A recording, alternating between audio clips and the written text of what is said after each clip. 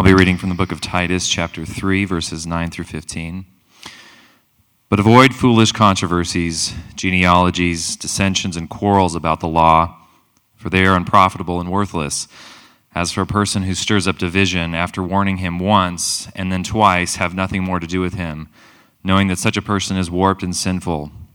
He is self-condemned. When I send Artemis and Tychicus to you, do your best to come to me in Nicopolis, for I have decided to spend the winter there. Do your best to speed Zenas the lawyer and Apollos on their way. See that they lack nothing. And let our people learn to devote themselves to good works, so as to help cases of urgent need and not be unfruitful. All who are with me send greetings to you. Greet those who love us in the faith. Grace be with you all. This is the word of the Lord. Please be seated. All right. Thank you, Chad, so much for reading that. Good morning, Redemption Church. Hope you guys are doing all right. So this morning, we are wrapping up the book of Titus. We began this about 8 weeks ago, and we've been kind of walking through this book. Titus was a book written by Paul to a man named Titus. Titus was a Gentile convert of Paul's who became kind of one of his close disciples. And after the church in Crete was planted by Paul, Paul left Titus there to kind of take care of it, to kind of oversee it. And so that's kind of what you're reading. You're reading kind of this old discipler's advice and stuff that he's sharing with his younger discipler. This old mentor talking to his mentee. This old man of the faith talking to a young man of the faith, an old pastor talking to a young pastor, trying to share with them advice as to how to lead and run a church. That's what we've been walking through. This has been, I think, an incredible book to see really Paul's heart in a lot of these things. And there's really been two big themes that have come up through the course of this book. And all of them have to do, both of them have to do with how we ultimately respond to the gospel. How do we ultimately respond to the good news of what Jesus has done as it plays out in our life? And the first, and he talks about this in every single chapter, he says, if we really understand and get what the gospel is, what it means in our lives, that Jesus Christ died for our sins, he rose again to conquer sin and death, he has sent his Holy Spirit to be with us, to teach us, to guide us, to sanctify us, he has promised to return. All of these things, if we truly get that, what it will produce in us is spiritual maturity. That people will grow in spiritual maturity. That looks like that we will submit to the authorities placed above us. That we will submit to the authority of Christ. That we will grow in joyfulness. We will grow in mercy. We will grow in grace. And ultimately, and what he leads to by the end of the book is that what this ultimately will produce is that we will grow in good works. Now I want you to hear me, because we talk about this a lot, that works is not what saves us.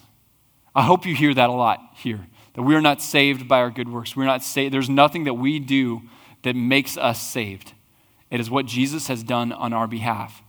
But coupled with that, and something that we probably don't say enough, so I hope you hear it this morning, is that although good works does not save us, good works does not bring about the gospel should bring about good works. The gospel produces good works in his people. That is something that should necessarily follow. And if it doesn't follow, then we need to ask a hard question about what we really believe about the gospel. And that's kind of that's one of the big things he talks about. He talks about that regarding elders and the qualifications for elders, how as the gospel influences their life and as the gospel changes their life, this is what it should produce in elders, and as well as anybody growing into maturity in Christ. This is what it should produce in families. That's what he looks at in chapter 2. And then what does it look like as individuals living within the community and living within society? What should it look like? What should Christian maturity look like if the gospel truly takes hold in a person's life? And it should produce good works. Our lives should look different. It should do the good works of God that God has put us here to do. So that's the first theme running through the book of Titus. And the next, and it's pretty much every time he gives this kind of encouragement to people, lays out what is the gospel supposed to look like lived out in real life. He gives warnings, saying there's also another way that we could respond to this, either by outright rejecting it or even if we initially accept what Jesus has done on our behalf, if we fail to take it seriously, if we fail to let it take root, there's another life that it produces, and that's a life of foolishness, of immaturity, of pride, of divisiveness. And he goes through the list over and over and over again. That there's pretty much two things that can happen. And depending on how seriously you hold the gospel, how much you care about what Jesus has done for your life, how we respond to that, how central that becomes to who you are as a person, it will change kind of the trajectory that you're on. And obviously what Paul is encouraging Titus and what Paul is encouraging the church is to let the gospel take root. Center yourself on the gospel so that it will produce spiritual maturity. It'll produce Christian godliness. It'll produce submission to authority. It'll produce, ultimately, the good works of God. This is kind of his last advice that he's given to this man who has walked through so many trials with him. He's been left to kind of raise up this church in Crete, this baby church, and develop that and say, okay, now this is your time to take it to the next step. This is what he says. You need to let the gospel become central to your life and produce the things the gospel is supposed to produce in you and in the life of your people. He's built this argument throughout the whole book. And last week we read what I believe should have been the close of the book. Let me read it again and listen to it. This seems to be where Paul should have ended this book. Starting in verse 4 of chapter 3. It says, when the goodness and loving kindness of God our Savior appeared, he saved us, not because of works done by us in righteousness, but according to his own mercy, by the washing of regeneration and renewal of the Holy Spirit, whom he poured out on us richly through Jesus Christ our Savior, so that being justified by his grace, we might become heirs according to the hope of eternal life. The saying is trustworthy, and I want you to insist on these things, so that those who have believed in God may be careful to devote themselves to good works. These things are excellent and profitable for people. And just reading that, you can kind of see it coming to a close. Like this is the pinnacle of what Paul is saying. That all of this, the gospel should lead people to live out good works. The good works that Josh was talking about the week before and Frank was talking about the week before. Justice seeking, mercy giving, the loving of one's neighbor, the caring for the needy, the addressing of idolatry in one another's lives so that we might live a full life in God. The good works of God's kingdom, that is what we are called to. That is what the gospel should produce in the life of the people. This is what Paul is pleading with Titus to do. He returns to it at the very end. And I think it's important for us to see this, and why I'm spending so much time on this right now is because we need to see the context that the warning that we're going to be talking about happens. He comes back to it and he says, in verse 14, and let our people learn to devote themselves to good works so as to help cases of urgent need and not be unfruitful. Paul is leading us to believe that good works is what follows the gospel. That's this whole thing. That's what the book of Titus is. It says when the gospel takes hold, it should ultimately lead his people to live out the good works of God. But we need to understand that he doesn't end it here. He doesn't stop here. And there's a reason. And it's so frustrating that he has to even say it. But there's a reason he doesn't stop there. And it's because he knows people. I think he knows us. He knows me. He knows you. He knows our hearts. He knows what can happen over time. He knows how fickle we can oftentimes be, even in the face of such a great call. Because one of the big things we need to see is to Paul, the call to good works is not some timeless thing. It's not just something he throws out there and lets sit. The call to good works is urgent. We need to understand this. That Paul is not telling Titus, do good works tomorrow, or do good works in sometime in the future, or plan on doing good works at some point in time. He's saying, do good works now. It is needed. It is urgent. There are people that need the church. Not tomorrow, not in the future, but now. Paul is pleading with Titus. He's pleading with his people. He's pleading with the church. He's pleading with us to remember that this is urgent. There's a sense of passion in what he's saying. This is not some just truth that he's putting out there. He's saying, guys, it is now. The world needs the gospel now. The world needs good works now. It is to address matters of urgent need. There's a sense of urgency in what Paul is saying. Ultimately, what Paul is saying and what I hope we walk away with is to don't waste time because there's work to do. That's how Paul closes this letter. He says, don't waste time. There is work to do. Because what we're going to read from 9 through 11, and where we're going to spend a good chunk of our time, is actually a really fairly strong warning. It's a really kind of almost an impatient exhortation that he gives to the church. And it might seem really harsh. It might seem a little convicting. It might seem hard to hear. But you need to hear it in the context of the urgency of the good news of God. Because that's how Paul is saying it. He's frustrated, I think, that he even has to bring this up. You know, I get this frustration that he feels. I experience it on a regular basis. And that's because I have little kids that I try to get out the door to go places. Like in my mind, I know I have to be there at a certain time. Lauren and I know, let's say it's 3 o'clock. We have someplace to be at 3 o'clock. It takes 15 minutes to get there, so we need to be in the car, ready to go, 2:45. So I work back. So pretty much if we need to be somewhere at 3, we start at 1, okay? Like, that's the sad reality of my life right now. We start at 1 p.m. planning.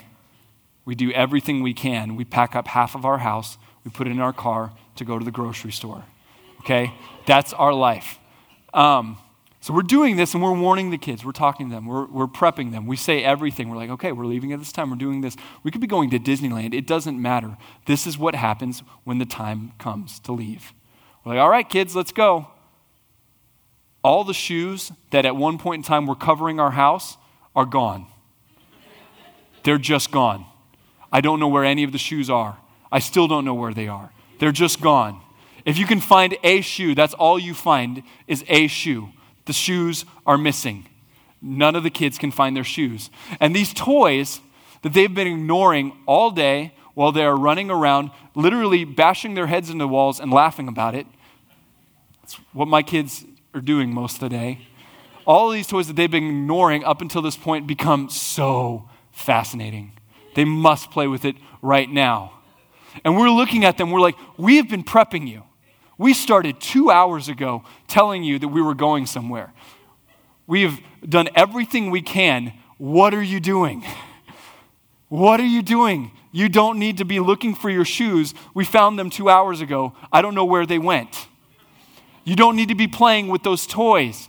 We have to go somewhere. Like I said, it doesn't matter. We could be going to Disneyland. We could be going to my parents' house where they can swim. We could be going anyways. It doesn't matter. This is what happens when we leave. And it's so frustrating. I'm sure you guys have felt this probably this morning, trying to get the kids here to church. I think this is the same frustration that Paul feels with the church that Titus is leading. I think this is the same frustration. He has prepped us. He has told us this is where we're going. This is where we're heading. This is the goal. This is what we're doing. This is what we're all about. And he gets to this point and he's looking around and he says, what are we doing? We don't have time to be looking for our shoes right now. We don't have time to be playing with toys right now. We don't have time to be doing any of this stuff. There is some place we need to be and it needs to happen now. This is the sense that I get as I read these verses. So I think we need to feel his frustration a little bit. So let's look at what it is that Paul finds to be such a waste of the church's time. You start by saying, the first thing that he says is don't waste time with foolishness and divisive arguments. Don't waste time with foolishness and divisive arguments. Let me read, starting in verse 9. It says, but avoid foolish controversies, genealogies, dissensions, and quarrels about the law, for they are unprofitable and worthless. It's important to note that this last section, unprofitable and worthless, is a direct parallel and opposite of what the verse says before. Whereas he says, devote themselves to good works, these things are excellent and profitable for people. Then he lists off these things and says, to be opposite of these things, these are unprofitable and worthless. Paul has no value in these things. We need to see this. God has no value in this stuff. And so I want us to talk about this. I want us to have a frank conversation of what these things can look like in our lives and in the life of a church. So I think it's important that we know so that we can avoid them. Let's look first at controversies. He says, avoid foolish controversies. We are living in a world where everything can be a controversy. Now, I don't think that that's necessarily new. Paul was obviously talking about it then. But there's a lot of things that we see, a lot of Facebook and social media things that heighten this sense of controversy. But everything can become a controversy. It's a controversy trying to pick where we're going to send our kids to school. It's a controversy trying to pick how we're going to have how people have babies. It's a controversy trying to decide your politics, your food choice, your everything. I mean, the list of food choice goes on. We have gluten-free, we have dairy-free, we have vegan, vegetarian. We have, I think the next thing is going to be food-free diet. I think that's going to take off, and I think it's going to be big. I have my own personal preference, which is the taco diet. And it's also, some people might call it a bad diet. But we have these things, and like we laugh about them, but people get so angry about this stuff. Now, what Paul is not saying is that we as Christians should have no opinion on any of this stuff. That's not what Paul is saying. Our lives are filled with choices. We have to make choices, okay? We're going to make choices. We can have opinions. We can have conversations about those opinions. That's not what Paul is saying. The problem becomes when these choices start to divide us. That's when a choice becomes a controversy. That's when it becomes foolish. When these things, that I'm not saying they don't matter at all, but they don't matter that much, at least not to God, start to divide us, start to push each other away, start to become the only thing we talk about, start to become the only thing we're passionate about, start to become the only thing that gets us heated up and riled up. When that becomes true, these things have moved from choices that we make to controversies that distract us. And Paul is saying, avoid it. Have no place for it. Don't waste your time with it. Guys, this happens within the church too. For 17 years now, I think it's been about 17 years, I've been a worship leader of some sort. So I've led worship either part-time, full-time, all that stuff. So, and for as long as I can remember, in my 17 years of doing this, there's never been a time where there wasn't controversy surrounding the nature of the music played on a Sunday morning. It's been kind of just a part of what I do. Is there's always controversy around it. And there's always conversations that have to be had around it.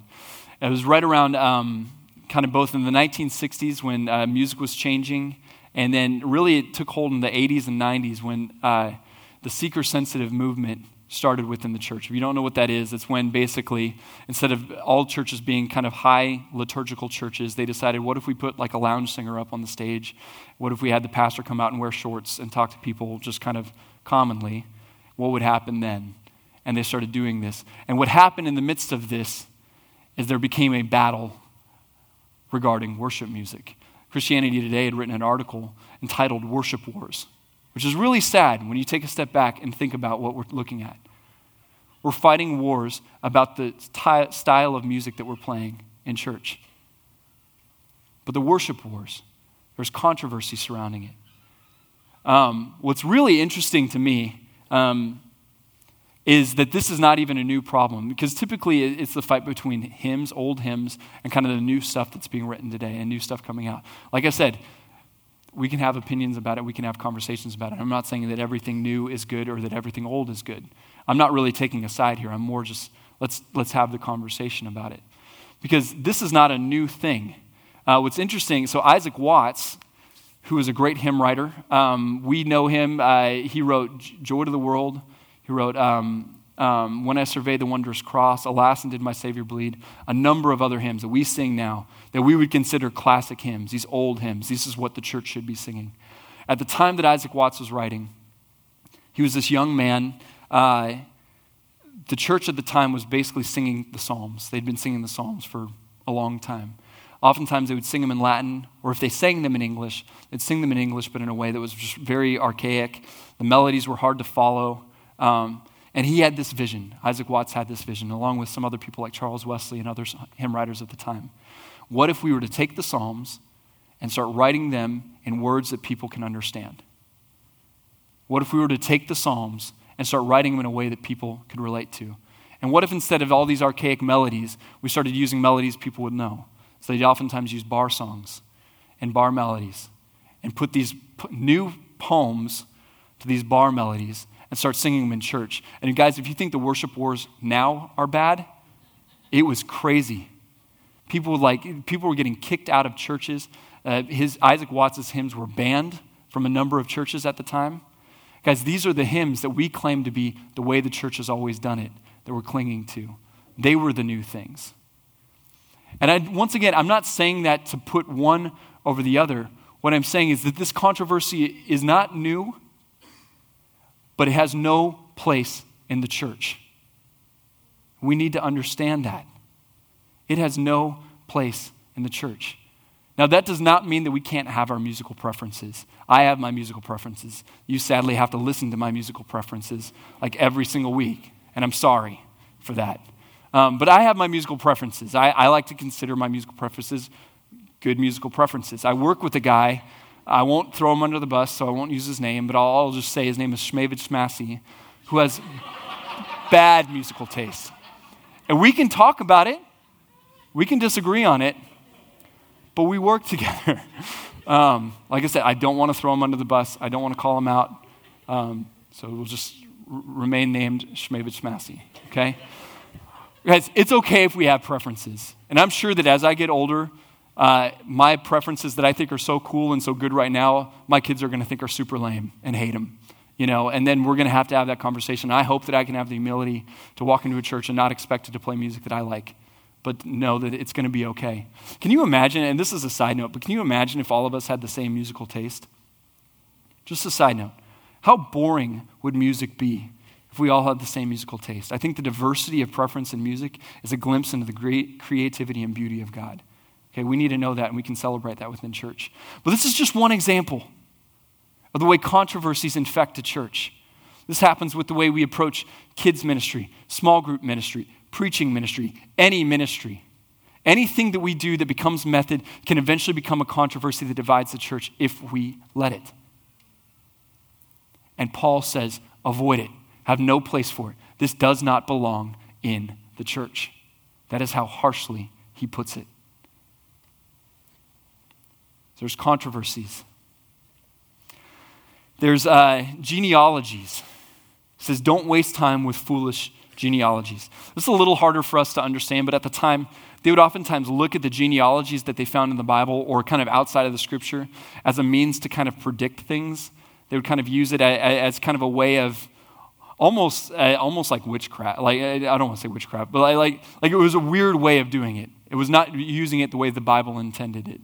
I love to think of the movie The Little Mermaid, when Sebastian is talking to Ariel and he has this fork in his hand and he hands it to Ariel. And Ariel's like, what is it? And he's like, well, it's a dingle hopper, of course. And she starts combing her hair with the fork. I think that oftentimes what people will do with the Bible is dingle hopper the Bible. They'll take it and they'll look at it and say, okay, no, I don't really know what this is intended for, so I'm going to make it do something else. That's what he's talking about here.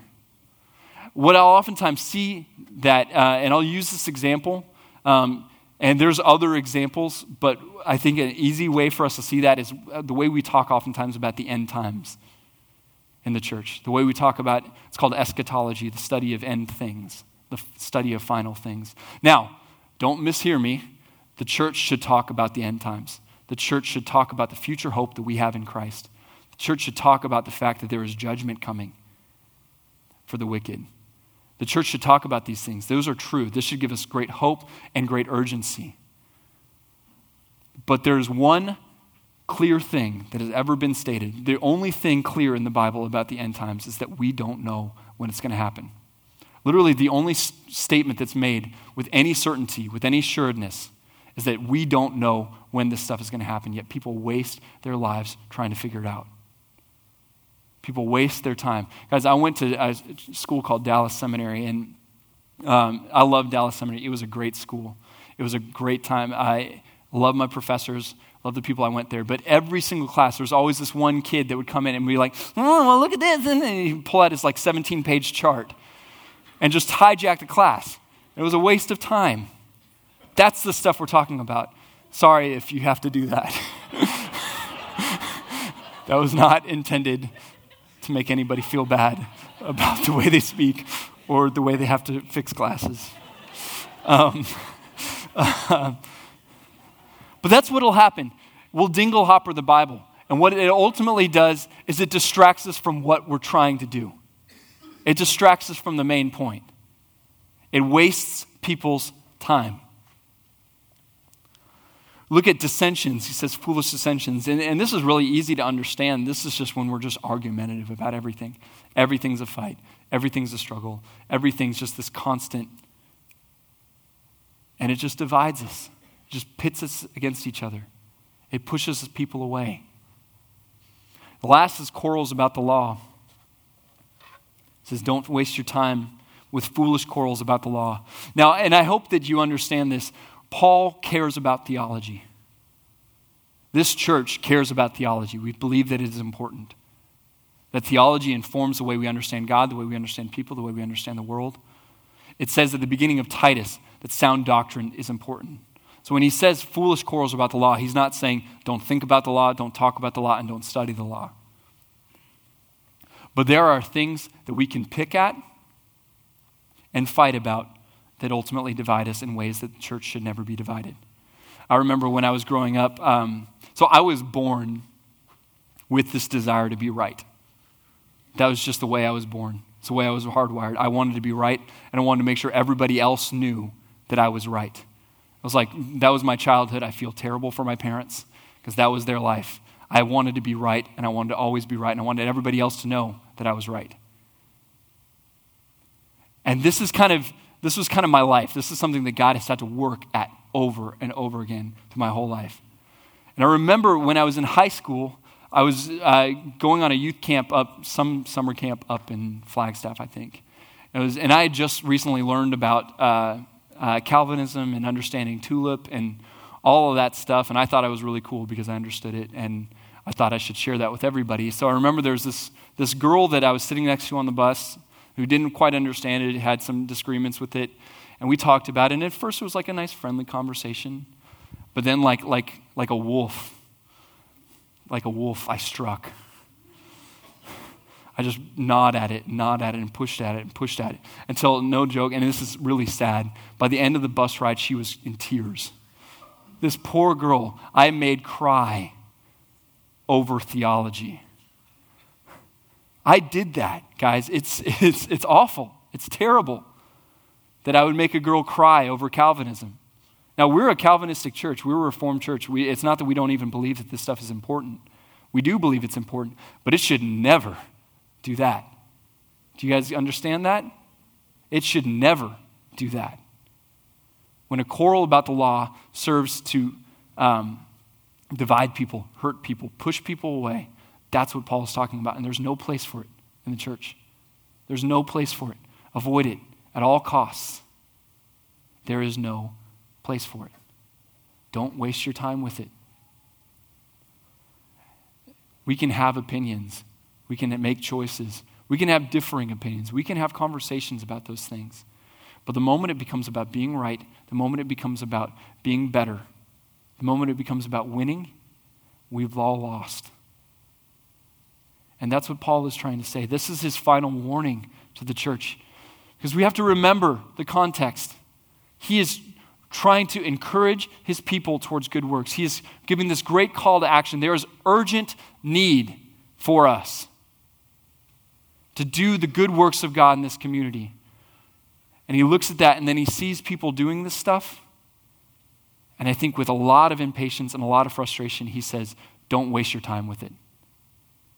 Don't waste a minute on it. He goes on to, I think, even get a little more personal. Because not only does he say, avoid all of these things, don't waste your time with these things, but he says, don't waste time with foolish and divisive people. Don't waste time with foolish and divisive people. See, Paul knows there are people seeking to divide the church. He knows that. He's been at this a long time by the time he wrote this letter. He knows that this is a common thing that happens, that as people come together, one of the biggest threats to the church is division. And so what he says here in verse 10 through 11 is, don't waste your time with them at all. Let me read this. He says, as for a person who stirs up division, after warning him once and then twice, have nothing more to do with him. Knowing that such a person is warped and sinful, he is self-condemned. Let me read that again. As for a person who stirs up division, after warning him once and then twice, have nothing more to do with him. Knowing that such a person is warped and sinful, he is self-condemned. This should seem kind of harsh to us. It's interesting because in other places, Paul is talking about bear with one another in love, have patience with one another, walk alongside people, work through people with love. He talks about the grace of God, how his abundance of love and his forgiveness never runs out. Jesus was incredibly patient with people. There was no amount of forgiveness that he would give that was too much. There was incredible patience. But yet, right here, if we're reading this correctly, we need to see that there's not a whole lot of patience that Paul has with foolish and divisive people. There's not a whole lot of patience that he has. And he knows that they're there. And the way they do it is exactly what we just talked about. Divisive people divide the church, divide people against each other through controversies, through genealogies, through dissensions, through quarrels about the law. They do it through slander, through gossip, through lies, through sin. He knows that it's going to happen. And this is the way they do it. And what he's telling Titus, he's giving him this pastoral advice. He said, don't waste your time with it at all. Not even a single bit. Don't waste your time with it. You warn them once, you warn them twice, and then you cut off fellowship. Because what he's trying to say and what he's trying to communicate clearly is that there is no place for these kind of people in the community of God. That does not mean that they have lost their salvation. I'm not saying that, and Paul is not saying that here. He's not saying that they're kicked out of God's love or anything like that, but he is saying that there's no place in God's community. They are a poison. They are somebody that will undermine the church's ability to do exactly what God has called them to do. And that the church should have no place for them. And guys, that should seem kind of hard to hear. That should seem kind of strong. But that's what he's saying. And he's saying, and he doesn't even stop there. Because he goes on to say that such a person is warped and sinful. The word warped there is basically this something that was made for something that is turned and contorted so much that it's incapable of doing what it was intended to do. Saying this is a person who was intended for good works, who was saved for good works, who was saved to do the good works of God, to seek justice, to love mercy, to do all of these things, and has become so contorted and so perverted by the pettiness of all of these things that he is incapable of doing what he was called to do.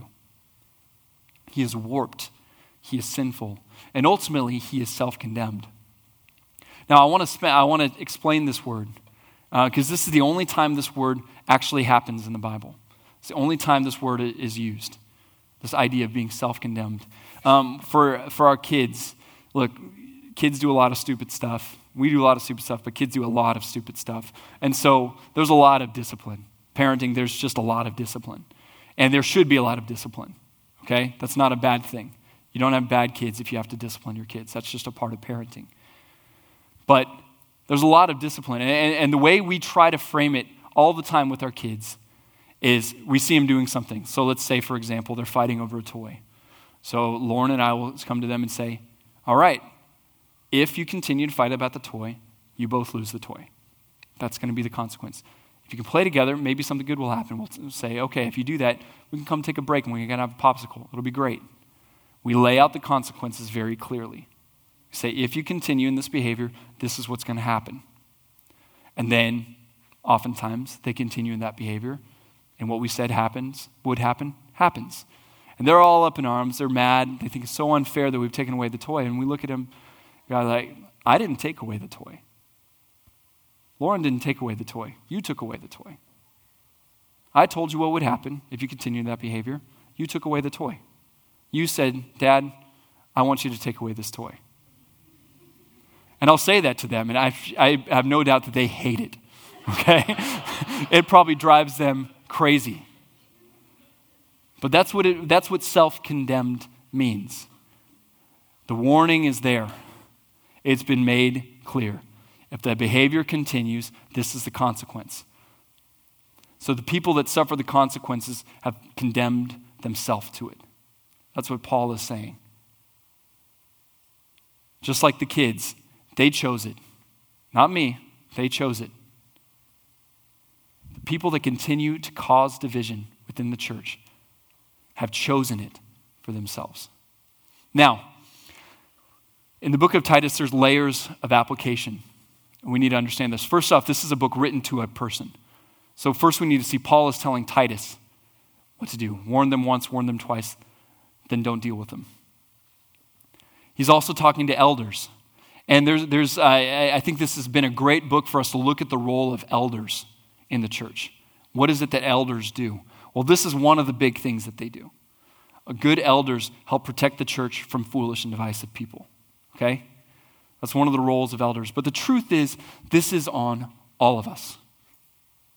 This is something that's on all of us. So when we see it, when we hear it, we need to call it. We shouldn't lend our ear to it. And I know that that's weird. I know that that's uncomfortable. I know that this seems harsh. But we need to remember that this is all in light of how urgent the need is. See, he says, don't waste time with foolishness and divisive arguments. Don't waste time with foolish and divisive people. And that seems like it's mean. It seems like it's not very patient. It's not very loving. It's not very kind of Paul. But we need to remember Paul's values. Because ultimately, all of this comes down to what do we value?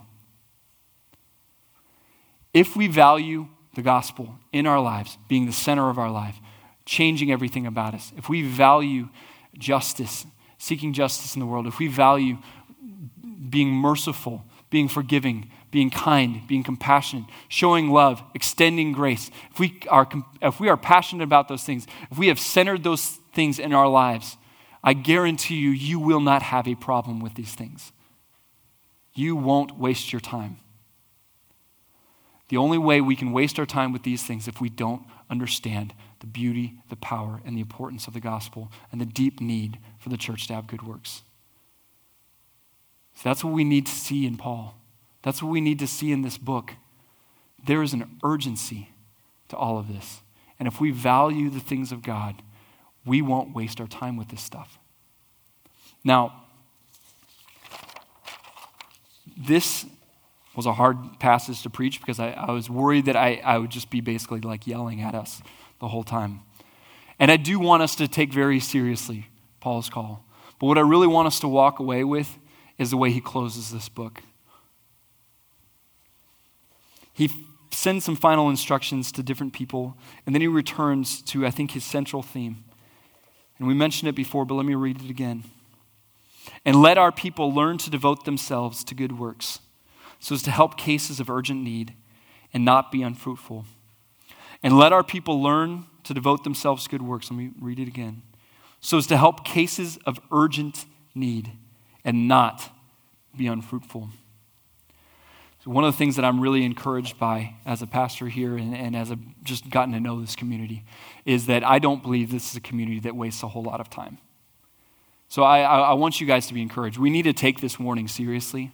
We We need to take this deep into our hearts. I hope there's time, like when I'm reading this, and this should happen probably every time I preach, but as I was reading this through, I'm realizing, man, I waste a lot of time on stuff that doesn't matter. I do a lot of this stuff. This is a deeply convicting passage for me. And I hope that if it needs to convict you, that it does. Consider this one of the warnings. But overall, I want you guys to be encouraged because this is not a church that I really believe wastes a whole lot of time. I think that this is a church that is devoting themselves to the good works of God, that is seeing urgent needs, that is looking around and loving their neighbor, that is caring for them, that is expending their resources to care for the people around them. That's the church that I see. And I want us to finish this not by focusing so much on the warning, but by remembering the call. By remembering the urgency to good works that God has called us to, that God has called his people to. Guys, we are moving. So we have been a church now for about 5 or 6 years. For a time we were Praxis Arcadia, now we're Redemption Arcadia. We're about to move into a building many of you have invested resources into, many of you will invest time into, to get the opportunity to be there for hopefully as long as we're alive. Hopefully this is a church that has a presence for that long and longer. We have an opportunity to be a church that is devoted to the good works of God, to meeting the urgent needs always surrounding us with a long-term faithful presence in this community. We have an incredible opportunity as a church. And I think that we are poised to do it. But we need to remember the urgent need. There are families not only being torn apart by poverty, but by frivolity. There are families that are just being broken under the weight of the idols of this world.